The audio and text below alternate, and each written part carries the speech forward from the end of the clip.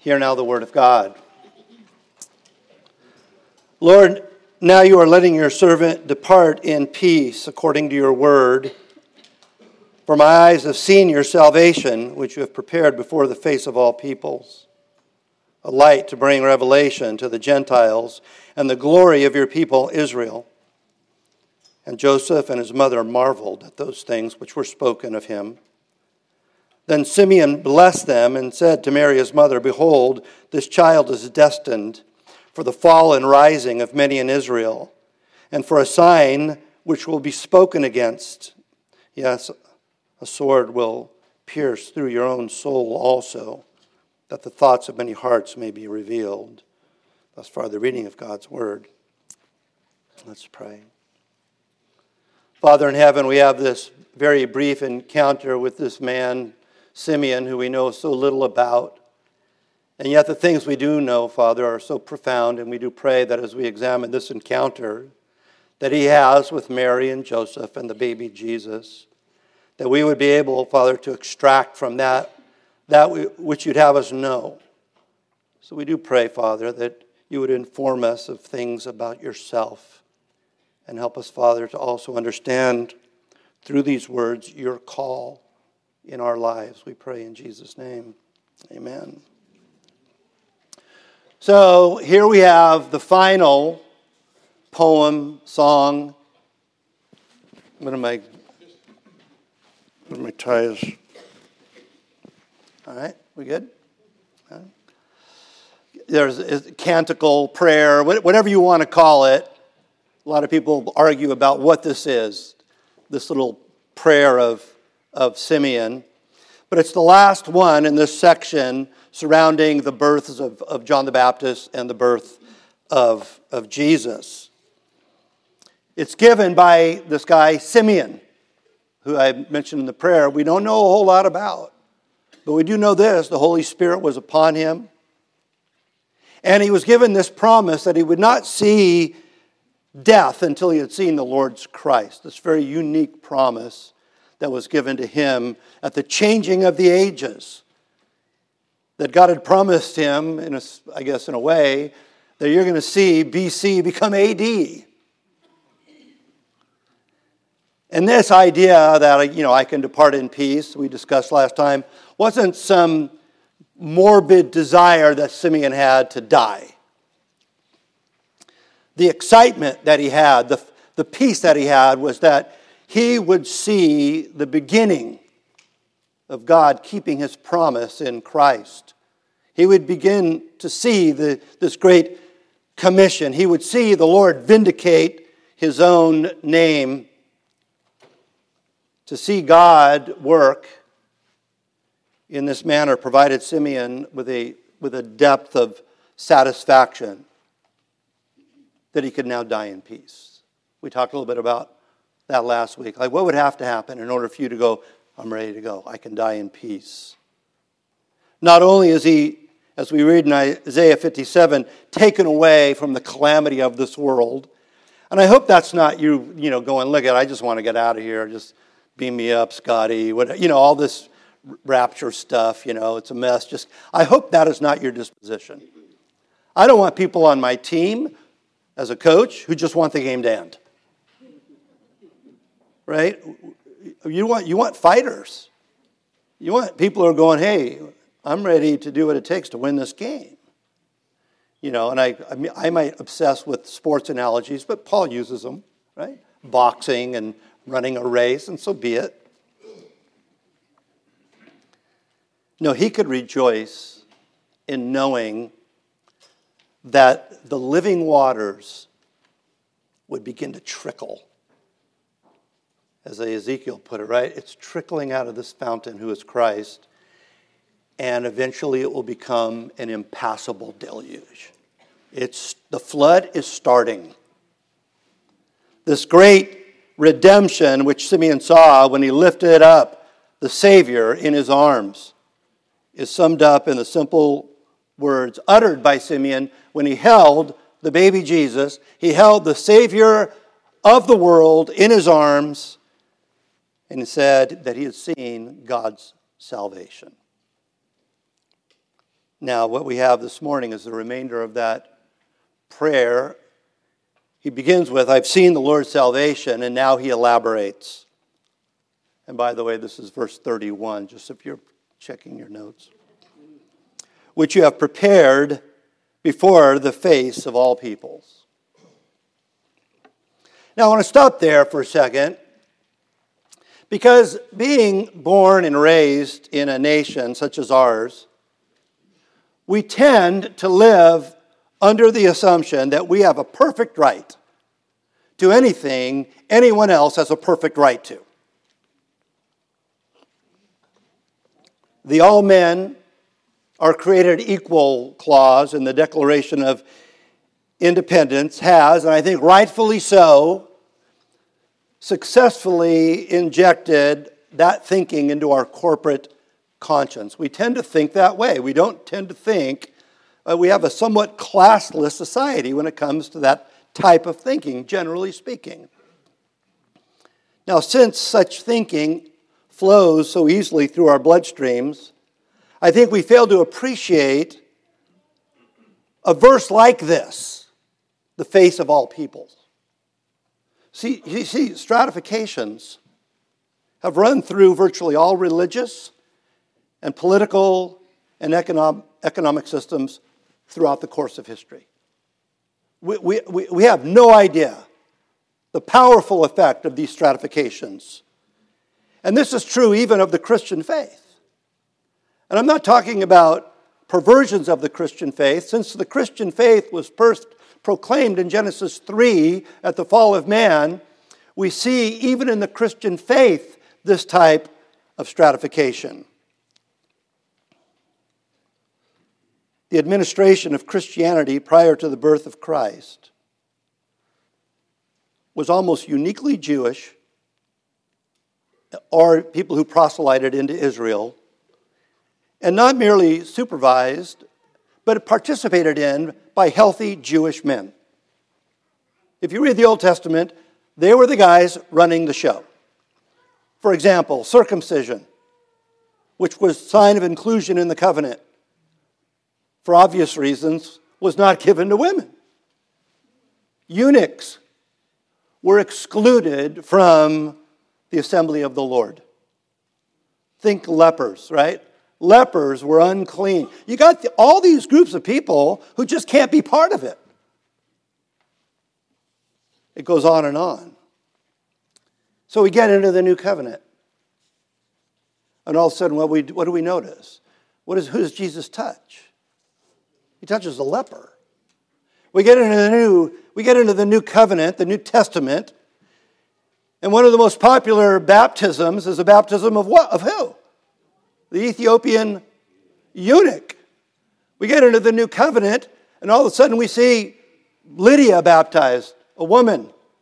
We get into the new covenant, and we see households baptized of Gentiles. All this, we tend to look at these things as just random accounts, but no, if you read the Old Testament and then you come into the New Testament, you go, wow, this is shocking. And by the way, it was shocking to them. Not shocking to us. But when Simeon mentions the faces of all people, that's what he's bringing to our attention, and he's not coming up with something new. A student of the Old Testament would have known this. They should have known it. What was the promise given to Abraham? That in him, who would be blessed? All the families of the earth, not just the Israelites. We read in Isaiah 52:10, the Lord has bared his holy arm before the eyes of all the nations, and all the ends of the earth shall see the salvation of our God. You see, this phrase that Simeon uses here, before the faces of all people, means everybody. It may not be all people without exception, but it certainly is all people without distinction. I recall, I wasn't raised in the church. I recall going into the church, when I was little, when I was like 7, I was too young to feel uncomfortable. But when I was 17 and I started going steadily, I remember feeling very uncomfortable in that environment. I felt very much like I didn't belong. I looked around and I saw everybody, and they just seemed so together. I eventually got a job as a minister in that church, and I realized they are not all together. But that's the feeling I got. I got this feeling that I really don't belong. But let me tell you, the Christian faith is for all people at any station in life who by the grace of God are seeking Christ. Anybody who walks in this room. Now, at the time of Simeon, the truly faithful amounted to a small, what Rome and many of the Israelites viewed as a small sect of Judaism that would rapidly lose its momentum. Remember Gamaliel? Yeah, just let it go. They'll have their 15 minutes, and that they'll be done. Yet, I would say they were significantly wrong. I think Simeon was very right when he said the faces of all people. Because 2,000 years ago, the world encountered a magnificent interruption. God interrupted the direction of this world with the baby Jesus. It's the biggest interruption creation has ever known. The birth, the life, the death, the resurrection, and the ascension of Jesus. I've quoted this before about what I'm about to quote, but I have to say, I enjoy it so much. You know me, I'm not one for poems and quotes, and footprints in the sand and all that. I generally don't like those kinds of things. But I have to say, what I'm about to read, we'll have it on the screen, I just think it's marvelous. It's taken from a sermon that was given in 1926 from this guy, James Allan Francis. And then they took the sermon and then they extracted the poem from it. And I think in light of what Simeon said about, the faces of all people, I think this poem coming from that sermon is appropriate. And it reads, talking of Jesus, the solitary life of Christ. He was born in an obscure village, the child of a peasant woman. He grew up in another obscure village where he worked in a carpenter shop until he was 30, when public opinion turned against him. He never wrote a book. He never held an office. He never went to college. He never visited the big city. He never traveled more than 200 miles from the place where he was born. He did none of the things usually associated with greatness. He had no credentials but himself. He was only 33. His friends ran away. One of them denied him. He was turned over to his enemies and went through the mockery of a trial. He was nailed to a cross between two thieves. While dying, his executioners gambled for his clothing, the only property he had on earth. When he was dead, he was laid in a borrowed grave through the pity of a friend. 19 centuries have come and gone. Of course, this was written 100 years ago. And today, Jesus is the central figure of the human race and the leader of mankind's progress. All the armies that have ever marched, all the navies that have ever sailed, all the parliaments that have ever sat, all the kings that have ever reigned, put together, have not affected the life of mankind on earth as powerfully as that one solitary life. You see, that solitary life now has not affected hundreds, has not affected thousands, has not affected millions, but now is into the billions. I think the last Pew poll was 2.2 billion people. So Simeon was right when he said the faces of all people. He continues, a light to bring revelation to the Gentiles and the glory of your people, Israel. So again, we see here the international nature of the gospel, right? The Gentiles. In the very beginning of Jesus' ministry, we read in Matthew 4:15 15 and 16, the land of Zebulun and the land of Naphtali, the way of the sea beyond the Jordan, Galilee of the Gentiles. The people dwelling in darkness.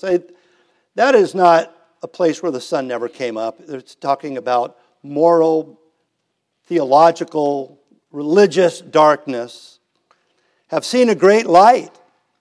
And for those dwelling in the region and the shadow of death, on them a light has dawned. He talks about the glory of the people Israel. The glory of the people Israel is that the Savior Christ would come through Israel. We read in Psalm 107, following what we had read earlier, some sat in darkness, verses 10 through 14, and in the shadow of death, prisoners in affliction and in irons. For they had rebelled against the words of God. So we're told why they end up in that darkened estate. Because they rebelled against the words of God and spurned the counsel of the Most High. So he bowed their hearts down with hard labor. They fell down with none to help. They cried to the Lord in their trouble, and he delivered them from their distress. He brought them out of darkness and the shadow of death and burst their bonds apart. It feels sometimes, and I read a passage like this, what it must have looked like when they so disregarded the Word of God that they end up in this deplorable condition. And God's going, you want to live in a world as if there is no God? I'll show you what that looks like. And here you have it. Now you are victims to the caprice of man. The Babylonians, you want man to be in charge? They're in charge, and now you're the victims of them. And now you have the wisdom by the grace of God to call out. And you know what? When you call out, I'll deliver you. But obviously there's a lesson to be learned. I don't know about you, but I do feel sometimes that I live in a world barraged with nonsense.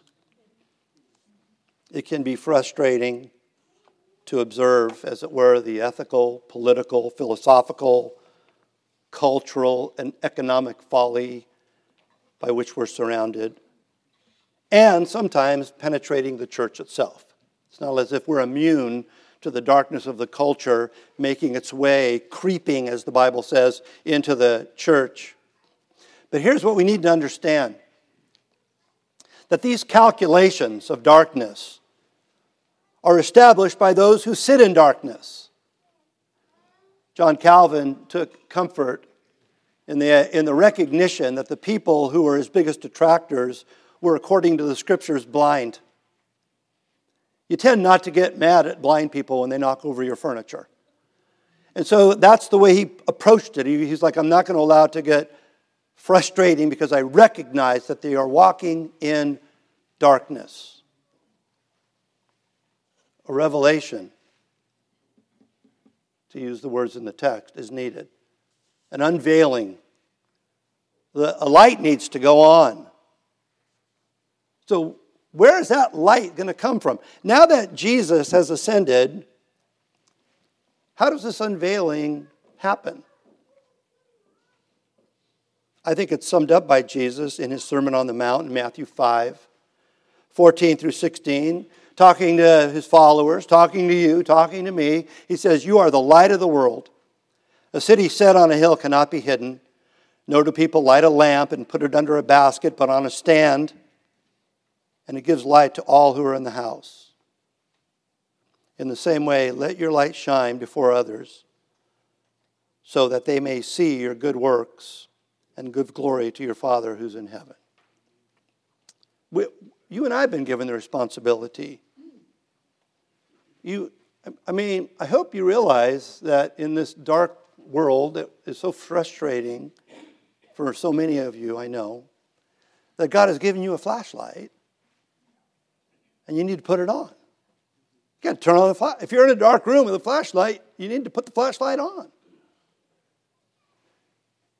Not to go too far, but I feel like we have mag lights. We don't turn them on, but we start hitting people on the head with them. Better to turn it on. How does that happen? How do you turn that on? Well, according to the text, we turn it on by seeking to do well. We put it on by living a good life, what he calls good works. We should live a good life. By a good life, I'm talking about people who are honest and hardworking, trustworthy. I mean, all the things that the Bible says are genuinely good. And when people see that about you, then you don't glorify yourself, Jesus says, and you glorify your Father who's in heaven. That's the means by which this takes place now that Christ has ascended. But you know what? And here's where this whole story with Simeon and Mary and Joseph and Jesus takes a little bit of a turn. You got to live with the fact that not everybody likes a well-lit room. And Joseph and his mother marveled at those things which were spoken of him. Then Simeon blessed them and said to Mary, his mother, "Behold, this child is destined for the fall and rising of many in Israel, and for a sign which will be spoken against." Most of Israel, by the way, did not marvel at this time. Right? Mary and Joseph, they marveled. What's wrong with us that we don't marvel? There's a member of our church who I talk to pretty occasionally, and we both kind of wrestle with the idea that we get so excited when somebody makes a basket, scores a touchdown. We can barely, and I'm one of them, right? Yeah, I don't really watch sports anymore. I feel like professional athletes have become prima donnas. But aside from that, you get excited, right? But we don't seem to do that in the same manner, in the same way, when it comes to the things of God. What's wrong with us that we don't marvel? Well, let me tell you this. When my kids are on the court or the field or the stage, you may want to avoid talking with me because I'm preoccupied. You know what I'm doing? I'm marveling. And it's not because they're so super talented, even though they are. No, I'm marveling because they're mine. I'm marveling because I love them. I marvel because I'm invested, right? I'm invested. When they were little and they do a play, when they were on stage, it was like the best moment of the month. But the moment they walked off stage and only the other kids were on stage, it was painful.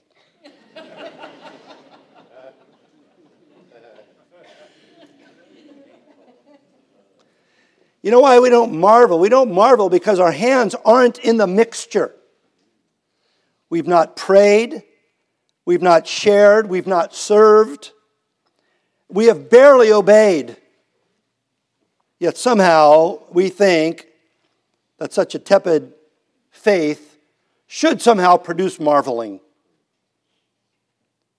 Don't expect to marvel if you don't think things are marvelous enough to gain your devotion.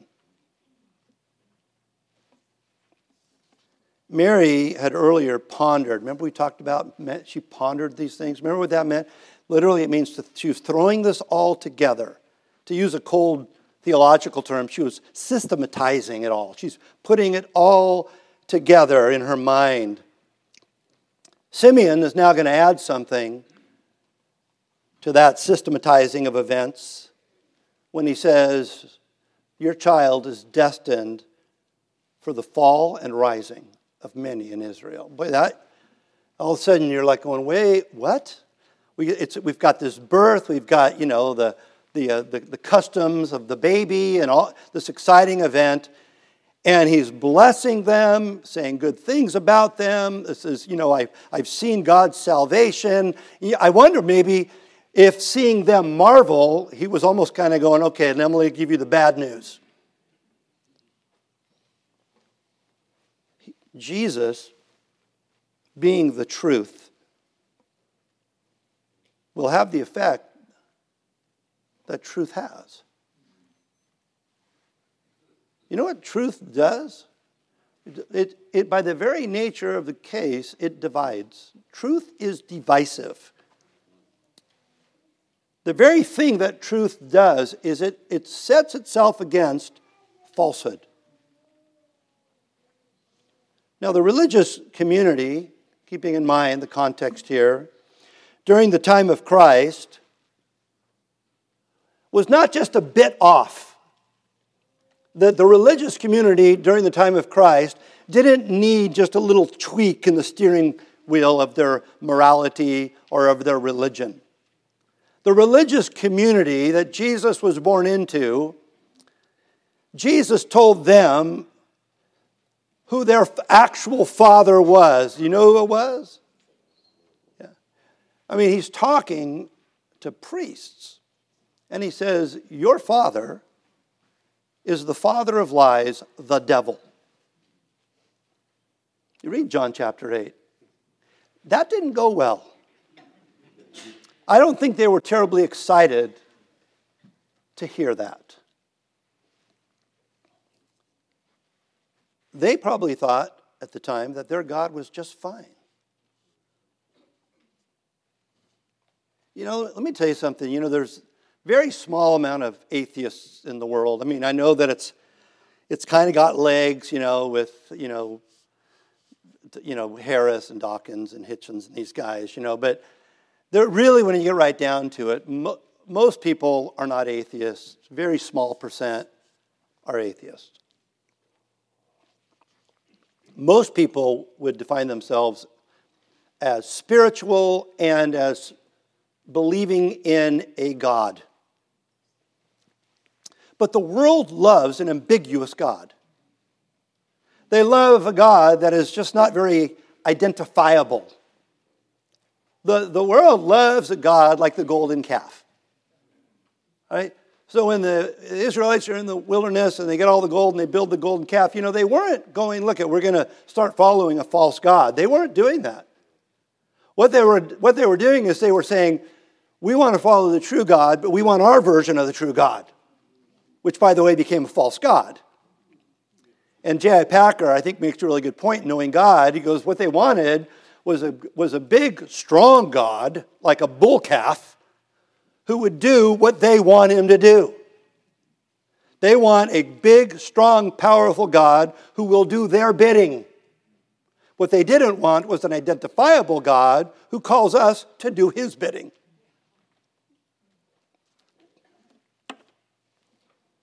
This is the world that Jesus was born into. The true religion had descended to that which was devilish, satanic. And this is the world that we see ourselves surrounded by to this very day.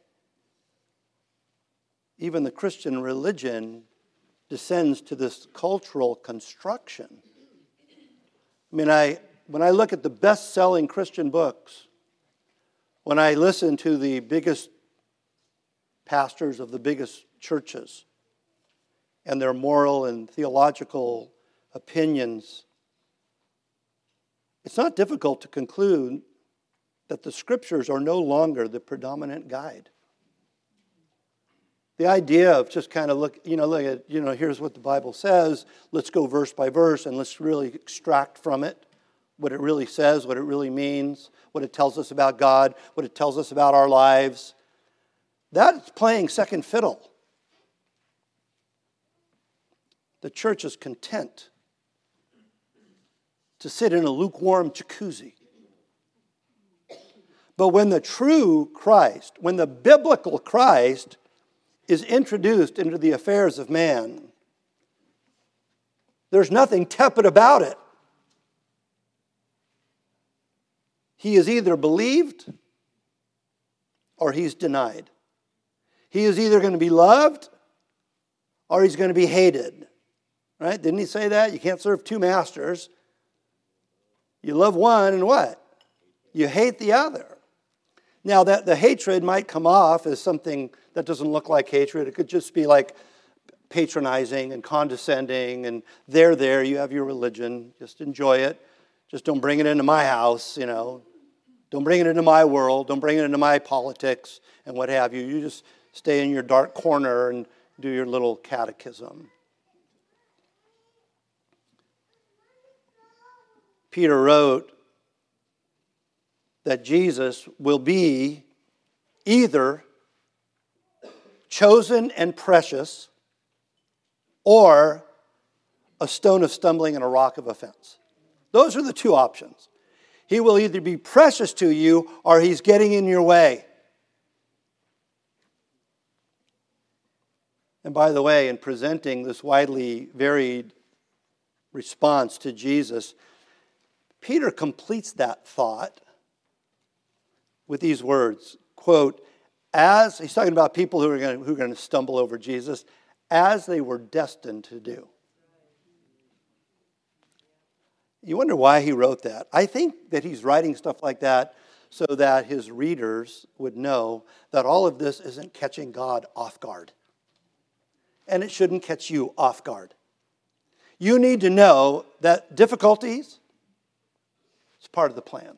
Resistance is part of the plan. Jesus was clear on this, that peace on earth would come at the expense of addressing a false peace on earth. At the time, it was probably Pax Romana, right? The Roman peace. They had so dominated the world that nobody would fight them, so there was peace. Let me tell you, as somebody who's done marriage counseling for many years, the fact that you don't argue doesn't mean you have a healthy household. Sometimes I'd rather see an argument. I used to do this. I don't do it so much anymore when I'm doing premarital counseling. I would pick topics to force them into an argument. So, your teenage child comes home with a tattoo and a roach clip for the smoking of the marijuana. What do? No kid of mine, he's out. You're kicking our kid out? I mean, of course, they're not even married yet, right? But then now they're 16-year-old kids. Now they're in a fight. And I'm like, all right, let's see how you guys work this out. You know why? Because stuff like that happens. The fact that you're not arguing doesn't mean everything is good. And the fact that there's peace doesn't mean there's real peace. And Jesus put it this way in Matthew 10:34, do not think that I have come to bring peace to the earth. I have not come to bring peace, but a sword. In this respect, Jesus, like a sword, is the great divider. That's what swords do. They divide. Simeon here points out that the Lord would give them a sign. He uses that word sign. And in Matthew, and I don't have time to get into this, Jesus in Matthew 16 says, you should know there's a sign here, and you guys can't, you can tell what season it is, but you can't see the sign of that you're living in. You should have known by the signs of Christ himself. And it's many times given, but the obvious example is in Isaiah 7:14. Therefore, the Lord himself will give you a sign. What's the sign? Behold, the virgin shall conceive and bear a son, and you shall call his name Emmanuel. The child is the sign. What does Emmanuel mean? God with us. The eternal Son of God entered human history and would disrupt the religion of man. The temple. Think about this. Because what happened here was that it wasn't as if this was some pagan religion, the Pharisees.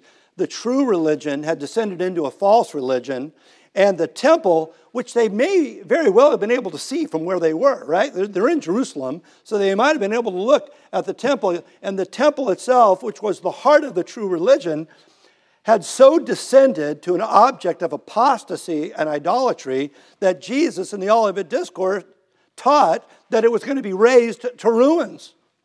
Talk about getting in the way. The very temple was getting in the way. Why? Because the design of the temple was to teach them about Jesus, the true temple. And when Jesus came and they kept obsessing on the temple, God was like, okay, we need to get rid of it. We need to get rid of the temple. So you won't have any place to go. And you'll recognize where you need to go. How many of us have felt that? Where we're like going, we have all our little places of refuge. I remember during COVID, the hardest thing for me was I couldn't go to the beach. Because, not to get into the wise decision of closing the beaches, but I know for me, when I'm having a rough day, I'll tell my wife, I'll be like, I'm going to go down and look at the water. Which I've done my whole life, and it's kind of perspective, and it hasn't changed my whole life. It's the same. When you look that way, it's the same. When you look this way, it's not. But, it's just I can feel my neck loosen up and all this. But there was a period of time when God's going, look at it, you can't go to the beach. I'm taking that away from you. Sometimes He takes away our places of refuge in order for us to recognize that He needs to be our refuge.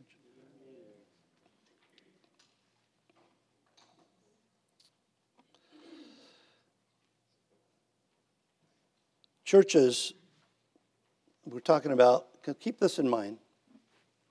We're talking about the true church, which was Israel, represented by the temple, had descended into that which was dark and even satanic. But you know what the Apostle Paul says, and this is not just a history lesson, it's a lesson for us. Because the Apostle Paul in Romans 11 says, what happened to them can happen to you if you followed their course of unbelief. And churches throughout the course of history have done that very thing, where they've abandoned the Word of God, they've abandoned the Scriptures, they've abandoned the true Christ, and they are no longer churches at all, but synagogues of Satan. It's a fight. We need to contend. Talk about boxing, right? You need to contend for the faith. You need to fight for the faith. You don't cruise through this. In a similar manner that Peter warned his readers, as he just mentioned, that God has ordained in eternity past opposition, right? He goes, there are stumbling, which God predestined. He destined it before time began. Simeon warns Mary of the difficulties ahead. Right? I mean, this is kind of a happy event. There's a baby. They're marveling. Verse 35, yes, a sword will pierce through your own soul also, that the thoughts of many hearts may be revealed. I don't know, not something you really want to hear, right? Soul-piercing enterprise. So often, the Christian faith is presented as a philosophy, maybe you've heard it, to help you through life. Right? It's a philosophy to help you through your day. Jesus is the ultimate motivational speaker.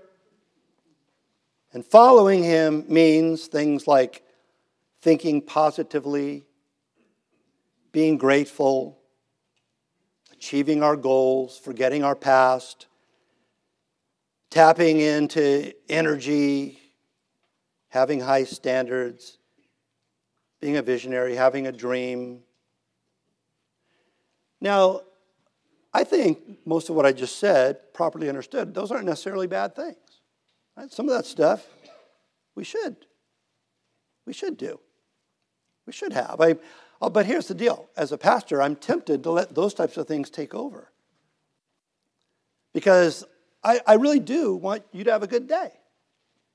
I want you to have a good week. I want you to have a good marriage. I want everybody here to be as happy as they could possibly be.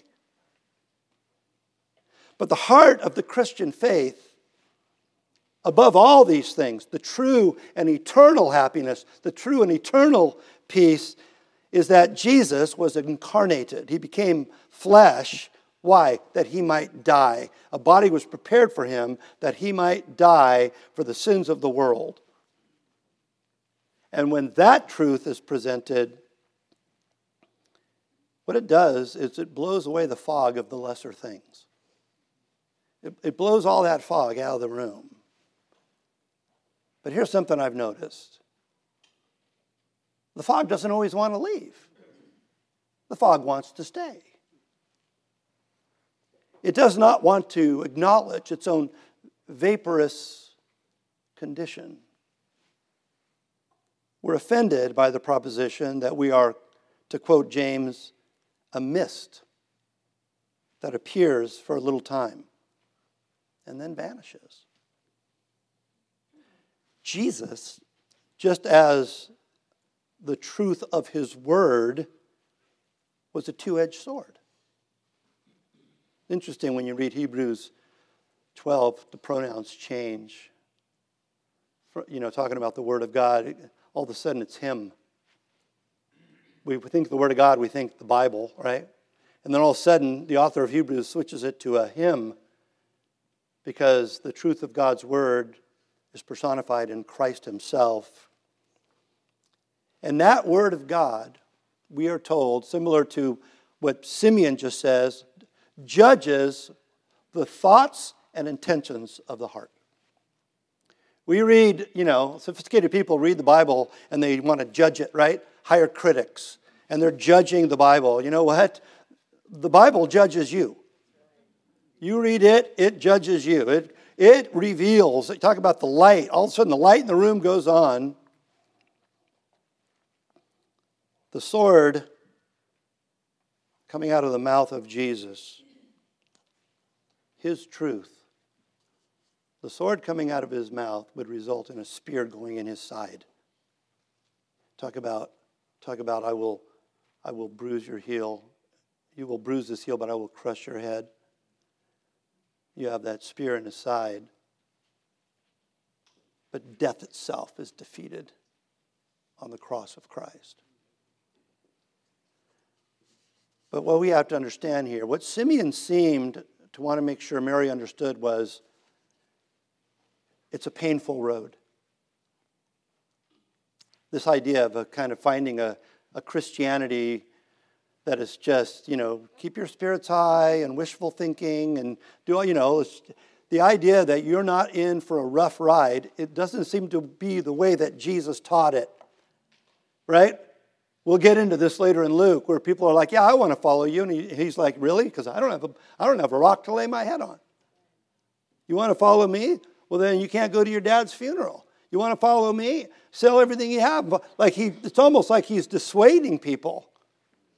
Dietrich Bonhoeffer called it the cost of discipleship. Are you willing to pay the cost? Nobody begins to build something without calculating how much it costs. What Simeon, and by the Spirit, thought Mary needed to know was how painful the future was going to be. That it would pierce her soul. She was. We tend to dehumanize these people. She was, after all, his mom. And she probably wasn't that old. Probably, I don't know, at the time of the crucifixion, maybe 50. When she looked at her son on a cross. We can't dehumanize that. But the point here is, it's good to know in advance that the road before you may have thorns and traps and robbers. Do you realize that? It always shocks me when somebody leaves the Christian faith because they went through a difficult period of time. I'm like, who ever told you that wasn't going to happen? Have you even begun to read the Bible? Have you read? Are you even aware of the fact that of the 12 apostles, Judas gone, replaced by Matthias, 11 of them were put to death for their faith. What are you reading that makes you think that this journey is going to be easy? Sometimes I meet with couples who are in troubled marriages. Things are difficult. And every once in a while, I'll hear this line. I didn't sign up for this. I'm like, maybe I wasn't at your wedding, but I'm guessing some words like for better or for worse showed up. This is exactly what you signed up for. I mean, barring some exceptions, desertion or adultery or something, the difficulty is exactly what you signed up for. Why do you think it's even in there? Why do you think those words are even there? Friends, doing the right thing, let me tell you right now, being a child of God, seeking to be faithful, can be a soul-piercing enterprise. It can hurt. I have to wonder if Simeon wanted to somehow produce in Mary what God had produced in him. Was he aiding her to embrace a deep peace, even at the prospect of death? This idea of he was going to die well, it seemed like. And he wanted to kind of impart that to her. Don't have unrealistic expectations about the road that God is going to put you on. In order for your son to be your Savior, you're going to have to see him undergo that which is horrifying. Did he want her, even in the face of the pain that she would encounter, to have a comfort? Not that things would always go well according to her calculations. Not that things will always go well according to your calculations, but ultimately recognizing, deeply recognizing, we're talking about the Psalms, right? Where you're sitting there in the desert. You're being chased. You realize that you're being chased because you did something wrong. It's not somebody else's fault. It's your fault. And you're just sitting on a rock kind of going, God, doesn't seem like I can navigate this. I got no answer for this. I'm trying to see where it's all going to end up good in the end, but it seems to me, based upon that scorpion and that rattlesnake, that I'm about to die. Where is the peace? The peace is that your soul is in the hands of a God who is all good, all wise, and all powerful. You wonder if Simeon was trying to create in Mary by the Spirit of God that which Job said. Though he slay me, yet will I trust in him. Let's pray.